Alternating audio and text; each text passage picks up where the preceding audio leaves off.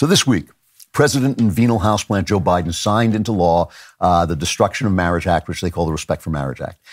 Here he is in 2006. This is 10 years after he voted for the Defense of Marriage Act, which defined marriage as a heterosexual institution. This is the Clinton law. And he was fighting on Meet the Press. He was saying why we don't need a constitutional amendment to define marriage as a heterosexual institution. The world's going to Hades in a handbasket. We are desperately concerned about the circumstance relating to avian flu. We don't have enough vaccines. We don't have enough police officers. And we're going to debate the next 3 weeks, I'm told, gay marriage, a flag amendment, and God only knows what else. I can't believe the American people can't see through this. We already have a law, the Defense of Marriage Act, where we've all voted, not where I voted and others said, look, marriage is between a man and a woman, and states must respect that. Nobody's violated that law. There's been no challenge to that law. Why do we need a constitutional amendment? Marriage is between a man and a woman. What's the game going on here? What is the game going on here? Same game Obama played, right? They lie, and then they close the trap, and instantaneously they tell you if you disagree with them, if you say what they said 10 years ago, you're a hateful person. Here is Biden at the signing of this Respect for Marriage Act. This is cut 4. Folks, racism, anti-Semitism, homophobia, transphobia, they're all connected. But the antidote to hate is love. This law and the love it defends strike a blow against hate in all its forms. And that's why this law matters to every single American, no matter who you are or who you love. See, if suddenly it's, you can't go back, it's done, and now it's just a matter of hate and love, folks. It's just hate fighting love. Let's listen to a little bit more of that speech. It's cut 2. H-A-T-E. It was with this left hand that old brother Cain struck the blow that laid his brother low. L-O-V-E. You see these fingers, dear hearts, these fingers has veins that run straight to the soul of man. The right hand, friends, the hand of love. Now watch and I'll show you the story of life. These fingers, dear hearts, is always a warring and a tugging, one against the other. Now watch 'em. Old brother left hand hates a fighting. And it looks like love's a goner. But wait a minute. Wait a minute. Hot dog loves a winning. Yes, sirree. It's love that won. And old left-hand hate is down for the count. So that wasn't the President of the United States. That was Robert Mitchum playing the psychopathic murderer in Night of the Hunter. But as you see, they're almost indistinguishable. In Night of the Hunter, Mitchum is gulling a bunch of simple country folks with simplistic moral nonsense. And in this case, obviously, Biden is gulling simple country folks like Mitt Romney, than other Republicans who were stupid enough to sign this bill, which does not provide sufficient. It does give a nod to religious objections, but we know they want to destroy the right of religious people to object, right? We know this. They tell us, oh, well, it's right there in the law, but isn't that what Joe Biden said before? It's right. We have the law. We don't need any protections. We already know the left wants to destroy the rights of religious people to disagree with their agenda because of the way they behave when Colorado attacks cake bakers and website makers. All of the left signs on and calls them hateful not because they won't serve gay people, which they do, but because they will not say what they don't believe and what they think is wrong in the sight of God. We know that they are on the warpath with this. They're progressive in the same sense of emphysema and cancer. That's why they're called progressives, because they progress just like emphysema and cancer. Here is Biden telling you what he means to accomplish. Cut 5. We need to challenge the hundreds of callous and cynical laws introduced in the states targeting transgender children, terrifying families, and criminalizing doctors who give children the care they need. We have to protect these children so they know they are loved, and we will stand up for them and say they can seek for themselves. So the ultimate target of the people is the destruction of religious rights and the grooming and sexualization and legal butchery of children, of confused children. He's telling you this. He is saying, I don't care what words he uses to say it, but it's clear what he means. It's clear what they're cheering for. And this is somewhere where, Ben and I see a lot of the same things in the world, but sometimes our values are different. And this is the one thing where I disagree with Ben when he says this is not sexual, it's political, it's sexual. They are sexually grooming children because they think it helps their political agenda. It's not a right-wing conspiracy, obviously. At this signing, at the White House was this guy, Marty Cummings, who is an anti-police activist drag queen. He endorses performing very highly sexualized routines for children. He said that kids are out to sing and basically perform oral sex. Those are the words he used. And later he said he didn't mean kids, but he's pretty clearly lying. I mean, who would believe that a drag queen wasn't what he appeared to be, right? And let's remember this. This is important because drag queens are central. I read the book by Judith Butler, Gender Trouble. It's fake grifter nonsense written in gobbledygook, so it's hard to parse the nonsense, but it talks about the difference between men and women. I don't think it ever mentions motherhood at any point. The word female, by the way, I mean, maybe the people at Cambridge Dictionary don't know this. The word female derives from roots meaning the one who suckles, the one who, feeds a baby. So they never mention any of that, but they mention drag queens. Judith Butler talks about drag queens. It's central to her arguments because she explores how drag queens erase the gender divide, which is socially constructed, blah, blah, blah, blah, blah. It's total grifter garbage. So the drag queens represent gender as a social construct, an idea that seeks to erase maternal instinct and female nature because they are the core of the family, and the family is the core of tradition, and tradition is the core of freedom, and all the things that we brought with us into this world. And all of those things, not freedom and tradition, but the maternal instinct and female nature.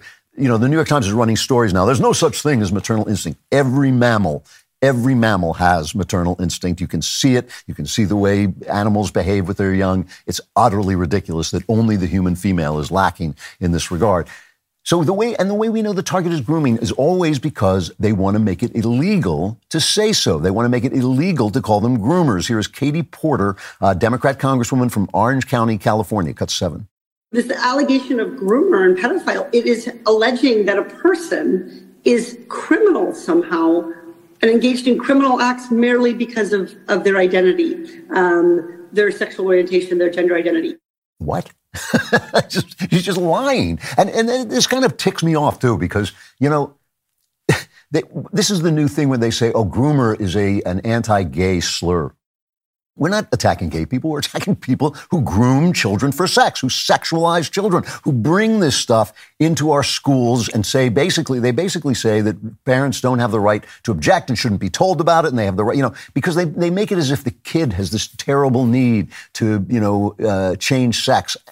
It's absurd. It is psychologically absurd. It has no basis in science. It has no basis in reality. Something like 99% of children who sometimes toy with the idea of changing sex, most of them end up being gay, but they don't end up cutting up their bodies, which is an atrocity because it doesn't solve any problems. It's just our nice way of saying, stay away from our children, you sick, evil lowlifes, right?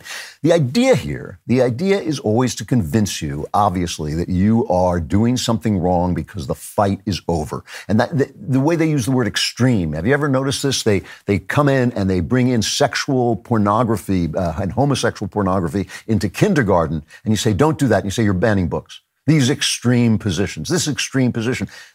Obviously, it's a moderate position that children should be educated in their culture by their parents, and the teachers are there to serve their parents, not to override them. So they're trying to teach you that the Langoliers have eaten the past, all the things that you cherished are gone, and anybody who's standing there is just standing in a place that's going to be devoured by the Langoliers. They're gone, but it's all untrue. It's a brutal, bullying use of the media and the culture, which they own. They own it because we don't understand how to use it, and we don't understand how to talk to the future. We won't let go of things that actually are gone, right? I mean, for instance, gay people are not going back in the closet.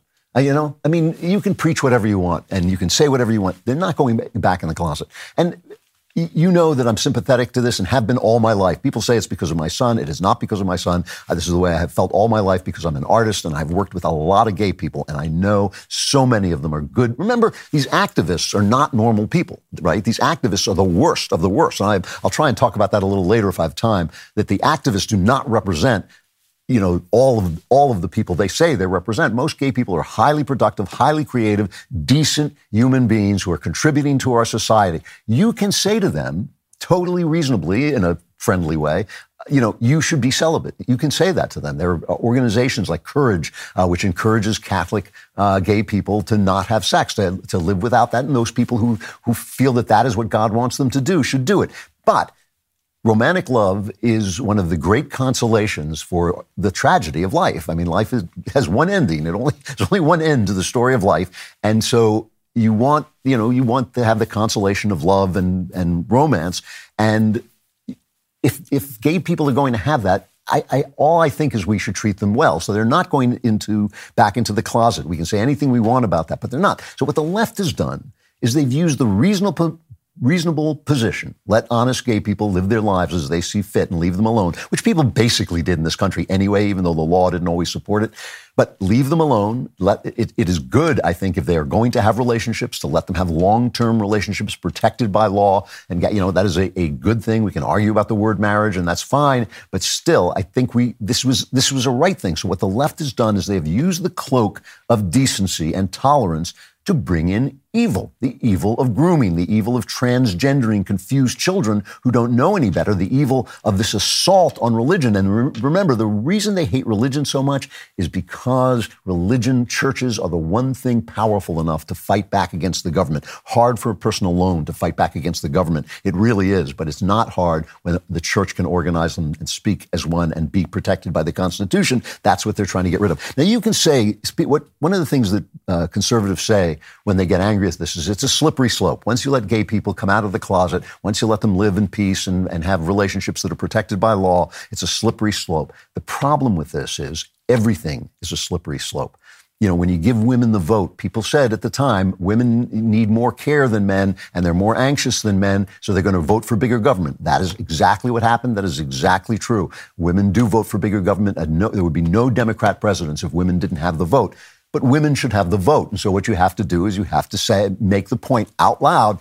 Women don't look to government don't let government destroy the family and then enslave you. The family actually keeps you free. The feminists are telling you it oppresses you, but it actually keeps them free. You've got to do something new. You have to do something new. Women have a new right. It's not going away, so you have to come with a new message for a new world. Now that you have this right, let us talk to you about how you use it. And you say it's mansplaining. As I always say, I will continue mansplaining until they girl understand. It's complex. It's difficult to fight for the future. It is difficult. We are the underdogs. We are the counterculture. We're the rebels. We're the resistance. We are the actual resistance. That's why they call themselves that, because it's part of their cultural job to convince us that they are the future. They're the resistance. They're going to win the future. But it's untrue. They're the establishment. They are the establishment. They own every major cultural institution except this one, except the one you are listening to or watching right this minute. They own all the other big ones and maybe Fox News for a couple more years while Rupert is alive. This is the thing. They own so much of it. So we're the underdogs. We're fighting a corrupt culture created by wealth and security. Wealth and security convinces people that it postpones the consequences of bad behavior, so they think the consequences will never come. People think, oh, free love, this is great. If I get sick, I'll use penicillin, I'll use contraception, so no one will get pregnant, and it's great. Only you wind up on antidepressants, and you have no children, and you're miserable, and the population collapses. But other than that, it was great. So they're living in a delusion. They're living in the delusion caused by the success of free America. Still, we have to fight back. We have to get past anger. We have to get past nostalgia. Nostalgia is sweet, but it's useless. We have to implant our values in the world as it is, for the simple reason is there's no going back to the way it was. If you want more great content like that, and I know you do, like and subscribe, and also subscribe to the Andrew Klavan Podcast.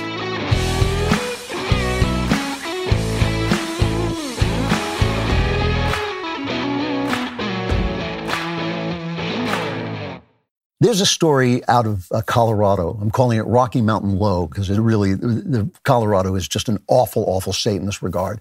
A lady named Lori Smith who designs websites and wants to offer custom wedding websites, right? This is a big thing now. And she wants to say up front that she will decline to work on same-sex weddings because doing so would compromise her Christian values, right? And the 10th Circuit Court of Appeals, I'm reading this from the Wall Street Journal, decided that the design of wedding websites is pure speech. It's just, that's what it is. It's free, it's protected speech. But in Colorado, the panel has ruled that California law says companies that are open to the public can't refuse customers based on sexual orientation. Now, Lori Smith is not refusing gay customers. She is not saying gay customers can't come to her shop and have a website. She is only saying that she is not going to make a website advertising gay marriage because it's against her religion. So this has ended up this week in the Supreme Court. And now I want to remind you again, because Obama is so much a presence behind so much of this corruption and so much of this deterioration of our commitment to liberty, so much of our the deterioration of the press and the police and the spy organizations' commitment to liberty by his appointments and by the way he operated. I just want to remind you that in 1996, Obama was running for Illinois State Senate, and he filled out a form and said that, yes, he approved of gay marriage. Then when he became a national figure, he started to say, well, he didn't approve of gay marriage, but he did approve of civil unions. Then he said he evolved, and now he believed in gay marriage. David Axelrod, his campaign manager, wrote a book saying he was lying the whole time. And this is David Axelrod, his pal. He said he was lying the whole time. He always believed in gay marriage. Then the Obergefell decision comes down in 2015, in which the Supreme Court says that the founding fathers have come back to life, rewritten the Constitution, and now there is an absolute right to gay marriage in the Constitution. And suddenly Obama comes out and he lights up the White House, the People's House, with rainbow colors. Instantaneously, it becomes a sin to say you disagree with gay marriage.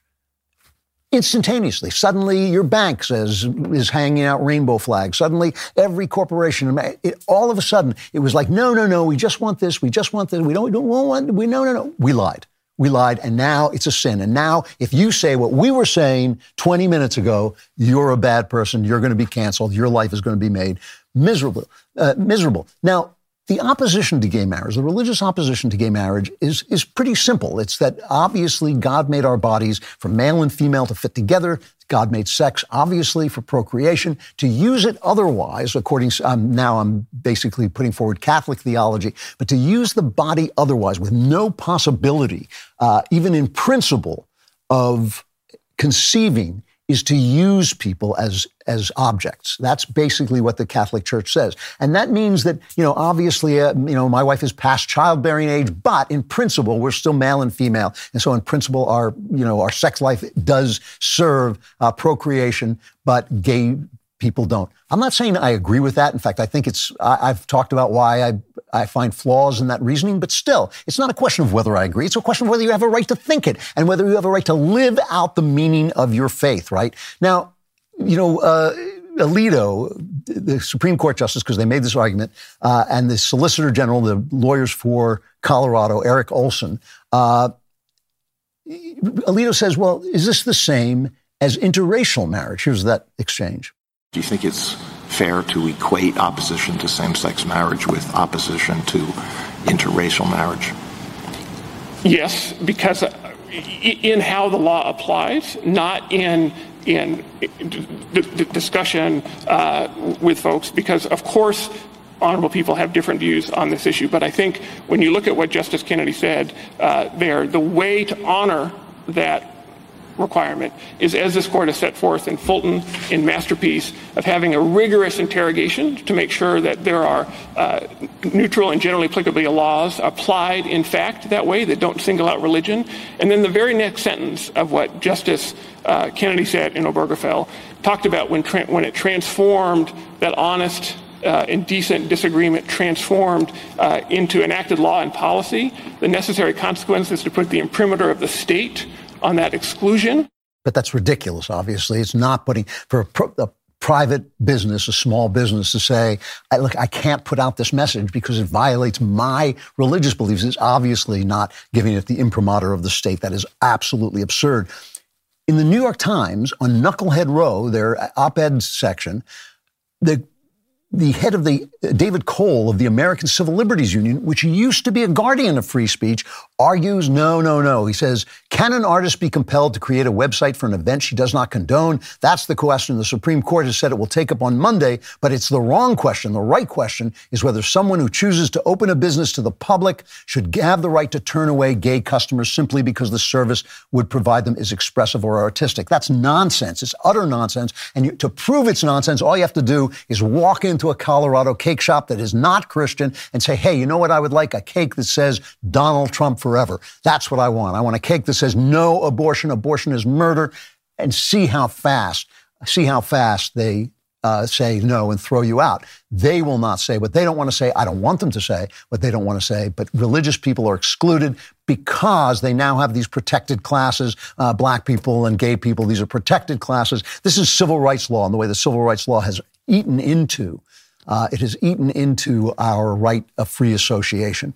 They are committed to destroying free speech because it goes against their idea of civil rights. Their idea of civil rights is everyone must believe the same thing, everyone must treat everybody the same way, everybody must associate with people even if you don't like them. I, by the way, believe you have the right to be a bigot, but that's not what this is about. I think you should, you have the right to be a bigot. You have a right to say, I run a small business. I don't want Jews in my store. I would never go to a store that did that. I would think it was disgusting, but I think civil rights law has violated the essential right to association. But because all this time has passed, they promised us, by the way, this is in that wonderful Christopher Caldwell book called The Age of Entitlement. They promised when they passed the Civil Rights Act that it would not do this, that it would not mean that people couldn't associate with who they wanted to, with anyone they wanted to associate with, and not associate with people they didn't want to. But of course, the law since then, the case law, has stripped us of our right to free association. You know, I despise bigotry. I despise bigotry in all its forms,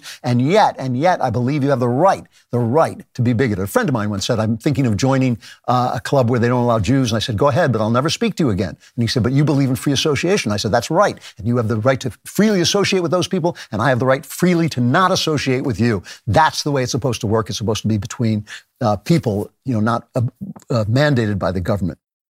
They believe that inclusion and tolerance are the central goods, but they're not. They're not. Virtuous action is the central good. Freedom to choose virtuous action is the central good. That's the central path to virtue, is freedom. You cannot be virtuous without being free, because if somebody sticks a gun to your head and says, do the right thing, that's not your virtue, right? You have to be free to choose the right thing, but the government can, help you learn to do the right thing, and it can help, guide you to do the right thing, and it can run its education so it teaches you the right thing, but they do not do that anymore. All they teach you is inclusion. Every time I see a church that says everyone is welcome here, I want to just write in, if you believe you're a sinner who has to be saved by Jesus Christ, because that's what constitutes a church, is people who coming together who believe that thing. They have been mistaught. The guardians have been mistaught to put inclusion and tolerance above every other virtue. They are not the top virtues. They're not even in the running for the top virtues. So many other things are. This lady who wants to do websites believes that supporting marriage, which is a central institution of a free country, of any country, she believes that her relationship with God depends on this. She has every absolute right not to be tampered with or tormented by the government of Colorado. And I hope the Supreme Court figures this out rightly. The guardians have been misinformed. Oh, my goodness, that was so terrific. If you want more, like and subscribe. And don't forget to subscribe to the Andrew Klavan Podcast.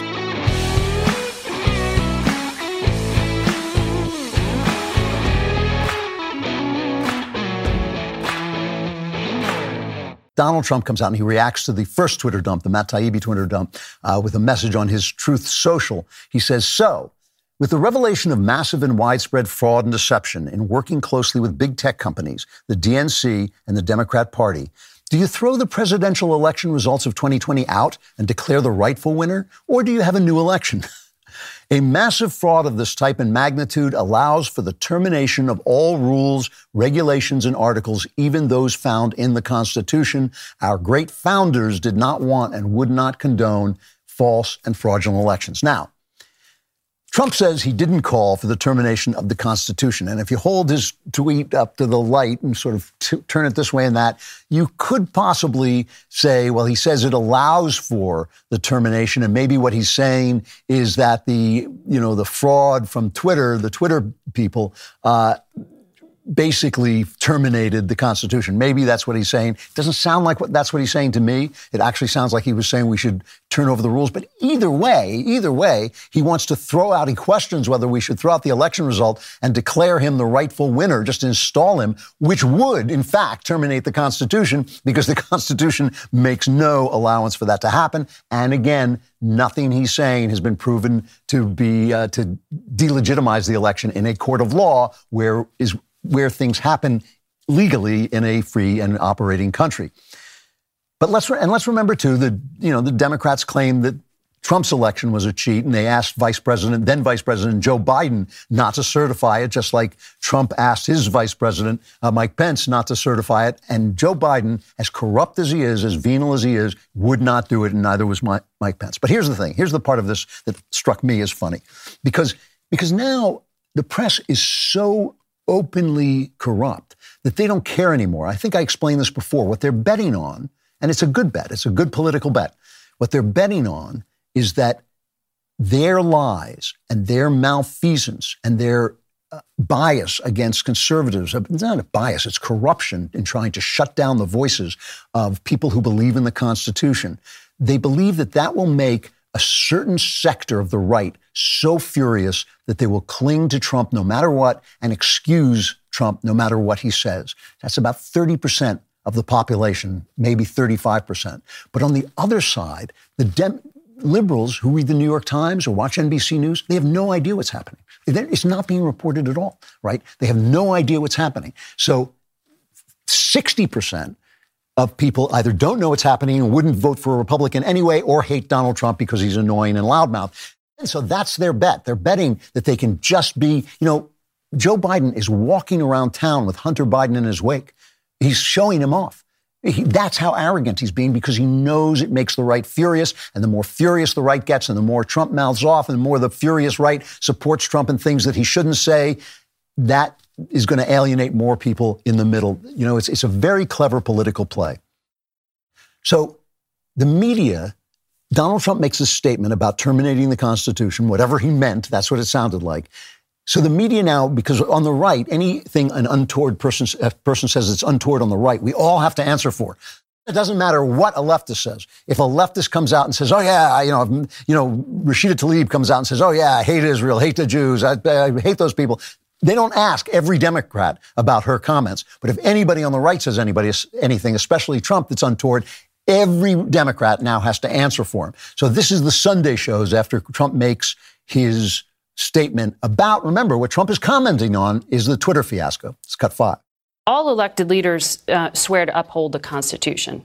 Does calling for its suspension, is that disqualifying for a presidential candidate? It's certainly not consistent with the question. I do. It's certainly not consistent with the oath that we all take. Should the standard bearer for the Republican Party, the front runner for the nomination for the presidency for your party in 2024, say this? I do want to ask you about something that the front runner for your party's presidential nomination, former President Donald Trump, wrote on his social media platform. What is your reaction to Donald Trump calling for the termination of the U.S. Constitution?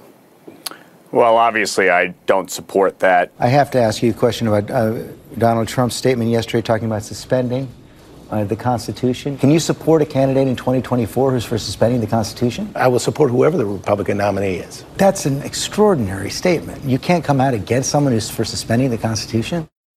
All right, so that is how they covered Donald Trump commenting on Matt Taibbi's release of the Twitter emails. Here is how they covered the Twitter emails. All right, move on. Nothing to see here. Please disperse. Nothing to see here, please.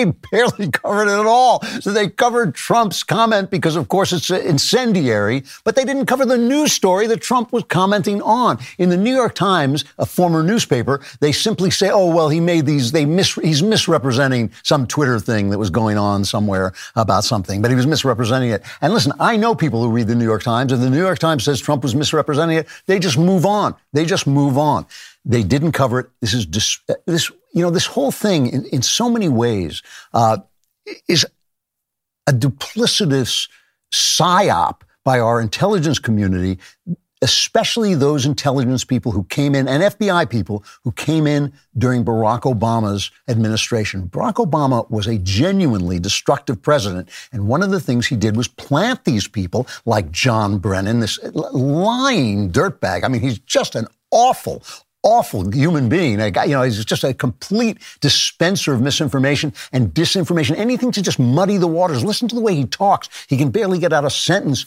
that makes sense because he doesn't have to make sense. He just has to suggest, like he did with the UFOs. Remember the UFOs? Well, there could be possibly something about this, which is now completely about to be debunked. The UFO thing that was such a big story a couple months ago, going to be debunked. But it doesn't matter. They flood the zone with misinformation to confuse everybody so nobody knows what's true. And everything becomes emotional. Everything becomes a question of emotion. So they make people on the right emotional, as they have a right to be. They get furious about their mistreatment. They get so furious that they say stupid stuff and support stupid stuff that Donald Trump says. Their furiousness and their supporting Donald Trump makes the center go like, I don't want to associate with those people.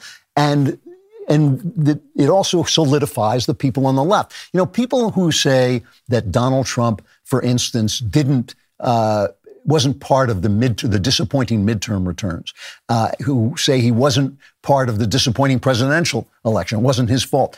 They're not thinking clearly, because if you look at the Biden administration, if you look at how bad this administration has been, if you look at how much they've screwed up inflation and crime and the border, the lawlessness of the border, there's only one man powerful enough to counteract that.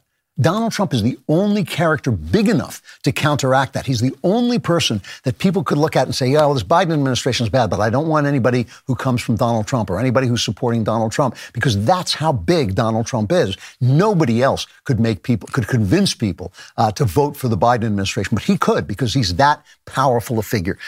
This is really, really dangerous and really scary. Who will guard the guardians? You know, in the Republic, Plato's Republic, when Socrates asked this question, who will guard the guardians? The answer is you have to train them. You have to train them so that their souls are full of virtue, and then you won't need to guard the guardians. The guardians essentially will guard themselves. And how do you train the soul? Well, Plato knows you train the soul through the arts, you train the soul through culture, and of course you train the soul through education. Well, who owns the culture? Who owns the arts? Who owns the education system? Of course, it's the left. And they have trained these guardians, and they no longer know. They no longer know what it is that they're supposed to guard. It's a really dangerous situation, but the fight's not over. In fact, I think really now that we have a full picture of just how bad this is, the fight has just begun. If you want more fantastic content, like and subscribe. And please also subscribe to the Andrew Klavan Podcast.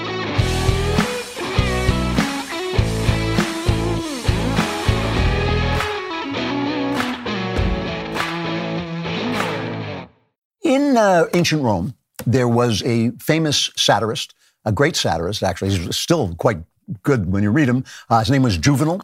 I sometimes feel that my satire kind of, models itself on Juvenal. I'm an outlaw juvenile. You might say a juvenile delinquent. But there was a funny passage in Juvenal, a famous passage, in which a husband is asking how he can keep his wife from cheating on him. And somebody says to him, just lock her up and surround her with guards. And the husband says, yes, but who will guard the guardians? Who will keep the guards from sleeping with his wife while they're guarding her? And that phrase, who will guard the guardians, is often used to refer to Plato's Republic, where Socrates wondered how the people who were given power can be kept from abusing their power. Who will guard the guardians of the city? Who will guard the people who run the city? And this is a problem, of course, that returns in the Federalist paper, where it's Madison, I think, who says, if men were angels, we wouldn't need a government. So what? And so what we have is a problem where we have to have a government to control the people, but we have to somehow convince the government to control itself. Who will guard the guardians? In our country today, and this week has really brought it home in a really frightening and ugly way, the guardians of freedom have lost their dedication to freedom. The people who are supposed to be protecting our freedom, the press, the FBI, the CIA, are instead utilizing this information crisis we're in to flood the zone with misinformation and disinformation. And they're doing it on purpose. We now see it because of these Twitter releases. Spies and federal cops who are supposed to guard our freedoms. What they're doing is they're using the information crisis that I talk about all the time is not about too little information. It's about so much information that we can't tell which is right and which isn't. And the fact that at the same time that's happening, it threatens the powers that be, so that what they're doing is they're using their power, the press and the federal police department, the FBI, in other words, and the CIA, they're using it to sort of flood more information so it becomes impossible to tell what is right and what is wrong.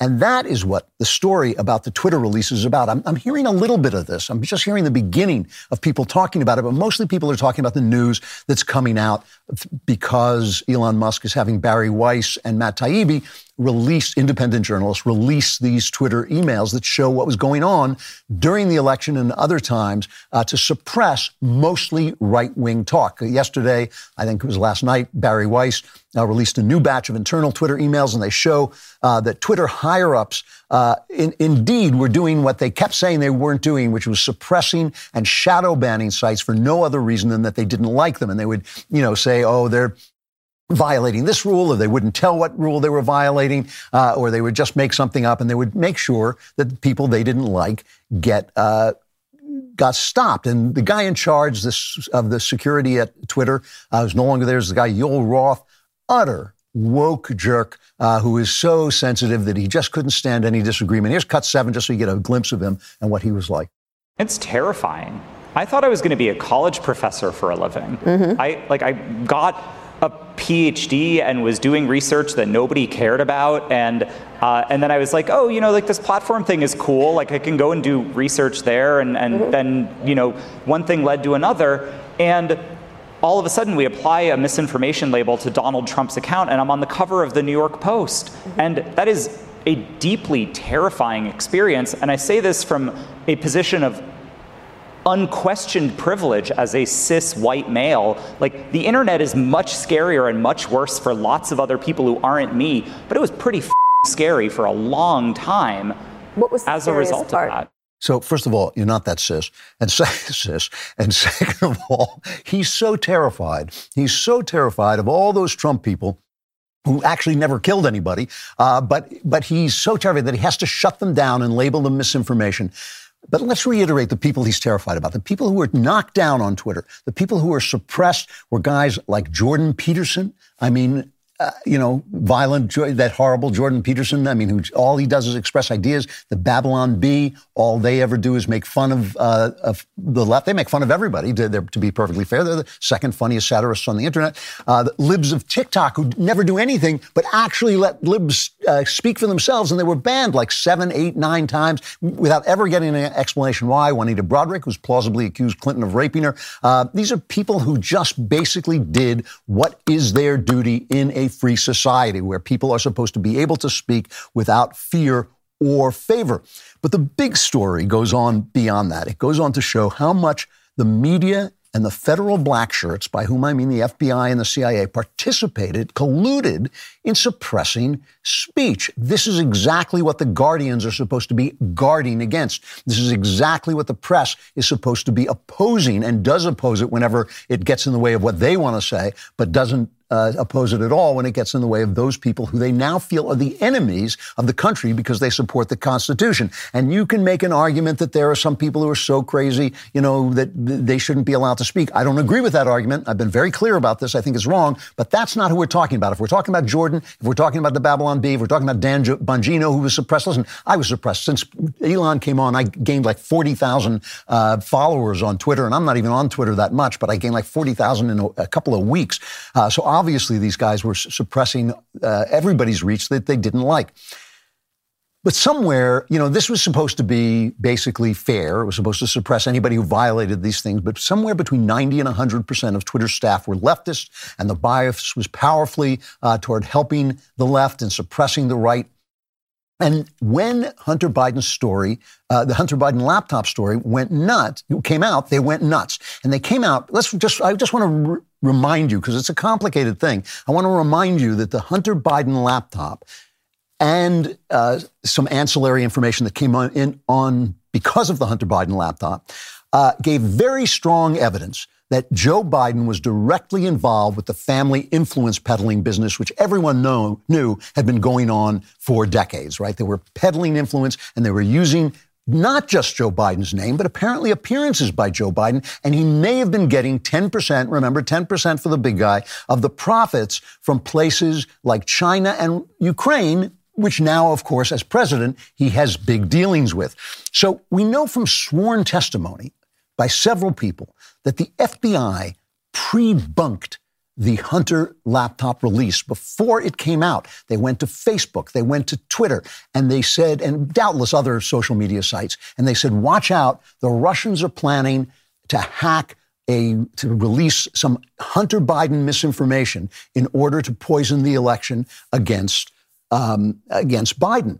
And these are the same people who had been claiming that the Russians had colluded to help Donald Trump. They'd colluded with Donald Trump to help him, which turned out to be entirely a hoax. And not only was it entirely a hoax, they knew it was. The FBI knew it was, even as they were investigating it, even as they were getting warrants to spy on Americans. They knew that this information was false, or at least not reliable. So now they go out and say, oh, and by the way, there's bad Russian information coming out, Russian misinformation coming out to skew the election that attacks Hunter Biden, and it's going to seem like, it shows Hunter Biden is doing bad things, but don't believe it. So the minute the Post story broke, what turned out to be, and the New York Post broke this story, which turned out to be a totally true story. The minute the story broke, they banned it. They shut it down. They threw the New York Post off. They shut down Kayleigh McEnany, Trump's spokeswoman. And when it turned out that there was no proof that the stuff was hacked, they didn't do anything. They didn't change it. Over 50 former top-rung intelligence officers, including lying dirtbag John Brennan, Obama's former CIA chief, right? They came out and said, this is Russian. As our expertise, we are top CIA operatives. We are top intelligence operatives, and our expertise tells us that this is Russian disinformation. All the while they knew. Now, this gets even better, because Matt Taibbi said in his release, he said he saw no evidence that there was government involvement in banning people from Twitter, right? These are campaigns. Both the Trump campaign and the Biden campaign reached out with complaints about information on Twitter, but more of what the Biden campaign wanted silenced was silenced. And there are notes saying, oh, the Biden wants this done. And the guy will answer, I'm on it. It's handled. I've done it. It's all done. So because of their bias, they're handling more of the Biden complaints than the Trump complaints, but both sides were complaining. And of course, Biden wasn't in office. So it wasn't necessarily a violation of the First Amendment, because it wasn't government colluding to censor people by private means, which is against the Constitution, according to the Supreme Court. However, the information in these emails that Taibbi was releasing was looked over by James Baker, Twitter's deputy general counsel. He's no longer Twitter's deputy general counsel, because after this incident, Elon fired him. But James Baker was the guy who was vetting the emails before they went to Matt Taibbi. Who's James Baker? Baker was the FBI's general counsel when Clinton lawyer Michael Sussman wanted to plant absurd stories about secret contacts between the Kremlin's Alpha Bank and Donald Trump. They went to James Baker, and Baker took it to the FBI because he was the FBI's general counsel and he was friends with Clinton's lawyer. He was a perfect conduit. He called this in to Baker. He rushed to the FBI director and told him about it. And we also know Baker has testified himself to this behind closed doors, that he was involved in telling lies to the Pfizer court so the FBI could use the Steele dossier, which they knew was false, to get permission to surveil Trump campaign aide Carter Page, right? So I know it's complicated, but all I'm saying is the same guy who was cheating behind the scenes to make it look like Donald Trump had colluded with the Russians is now vetting the very emails that Elon Musk is having released. And Musk says he may have deleted some of them. He think he did delete them. He called him in, Elon Musk called Baker in and questioned him about this. And he said his response was not believable, basically. So this whole story, and remember this whole story, the whole Russian collusion story was pushed by Obama's CIA director, John Brennan, who's still pushing disinformation on TV, and Obama knew about it the whole time. Baker was finally forced out of the FBI because of his actions. And as I say, Elon said it was unconvincing was the word he used. He said that Baker's excuse was unconvincing. It's a bunch of criminals. These are a bunch of criminals. And who will guard us against the Guardians? Who will guard us when the people in the CIA, who are not supposed to be in domestic policy at all, and the FBI, who are supposed to protect us from wrongdoers, and the press, who are supposed to vet the FBI and the CIA, are all working together to silence 50% of the country. Perfectly valid opinions that they just don't happen to like because they restrict their power by calling on the government to act according to the Constitution. That is what they like. Now, the thing is, your liberal friends, if you still have any liberal friends, don't know any of this because nobody is reporting it. They're not doing the report. So this is from Mediaite. Mediaite is a total left-wing website that covers the media from an anti-Trump point of view, a very left-wing website. And they said the reactions of the press to Matt Taibbi releasing these emails were humiliating, embarrassing. Let me read you some of them. Ben Collins of NBC News. Now, this is NBC News, where they suppressed the Harvey Weinstein story because they were busy suppressing stories about their anchor, Matt Lauer, who was busy allegedly sodomizing girls against their will and jumping on one staffer and screwing her so hard, really without her permission, that she collapsed and had to be taken to a nurse, allegedly. So NBC's Ben Collins, working for this sleazy organization, says of Matt Taibbi, imagine throwing your reputation away to do PR work for the richest person in the world. Interesting take. Here's Mehdi Hassan, who works for MSNBC, part of NBC, where they were doing all these things to suppress the Harvey Weinstein story. Mehdi says, imagine volunteering to do online PR work for the world's richest man, he says of Matt Taibbi. What about Simon Owens, who calls himself a tech and media journalist? He says Taibbi has gone from calling Goldman Sachs a vampire squid to giving free PR to the world's richest billionaire. Jason Schreier of Bloomberg News says Taibbi needs an editor because he would have told him not to do PR work for the richest man on the planet. Wajahat Ali, who writes for the New York Times, a former newspaper, accuses Matt Taibbi of selling your soul for the richest white nationalist on the earth. They're using the same words. They've got talking points from somewhere, right? And these are the same guys who publish story after story after story by anonymous sources within the intelligence community and the FBI to show that Trump was colluding with the Russians. They're all working on this together. The Guardians are gone. This goes on and on. All of these toadies, they're all of them using the same language. They're all of them the same people who worked with the intelligence community and with the FBI to accuse Trump, and all of them also work together to suppress the Hunter Biden laptop story and to try and debunk it as Russian misinformation. So basically, what Matt Lauer did to that poor staffer in his office when he bent her over a chair and screwed her till she lost consciousness is what the journalists, the FBI, and the intelligence complex is now doing to the rest of us. They're a bunch of criminals. Our guardians have gone rogue. For more fantastical Klavan-y goodness, like and subscribe to the Andrew Klavan Podcast.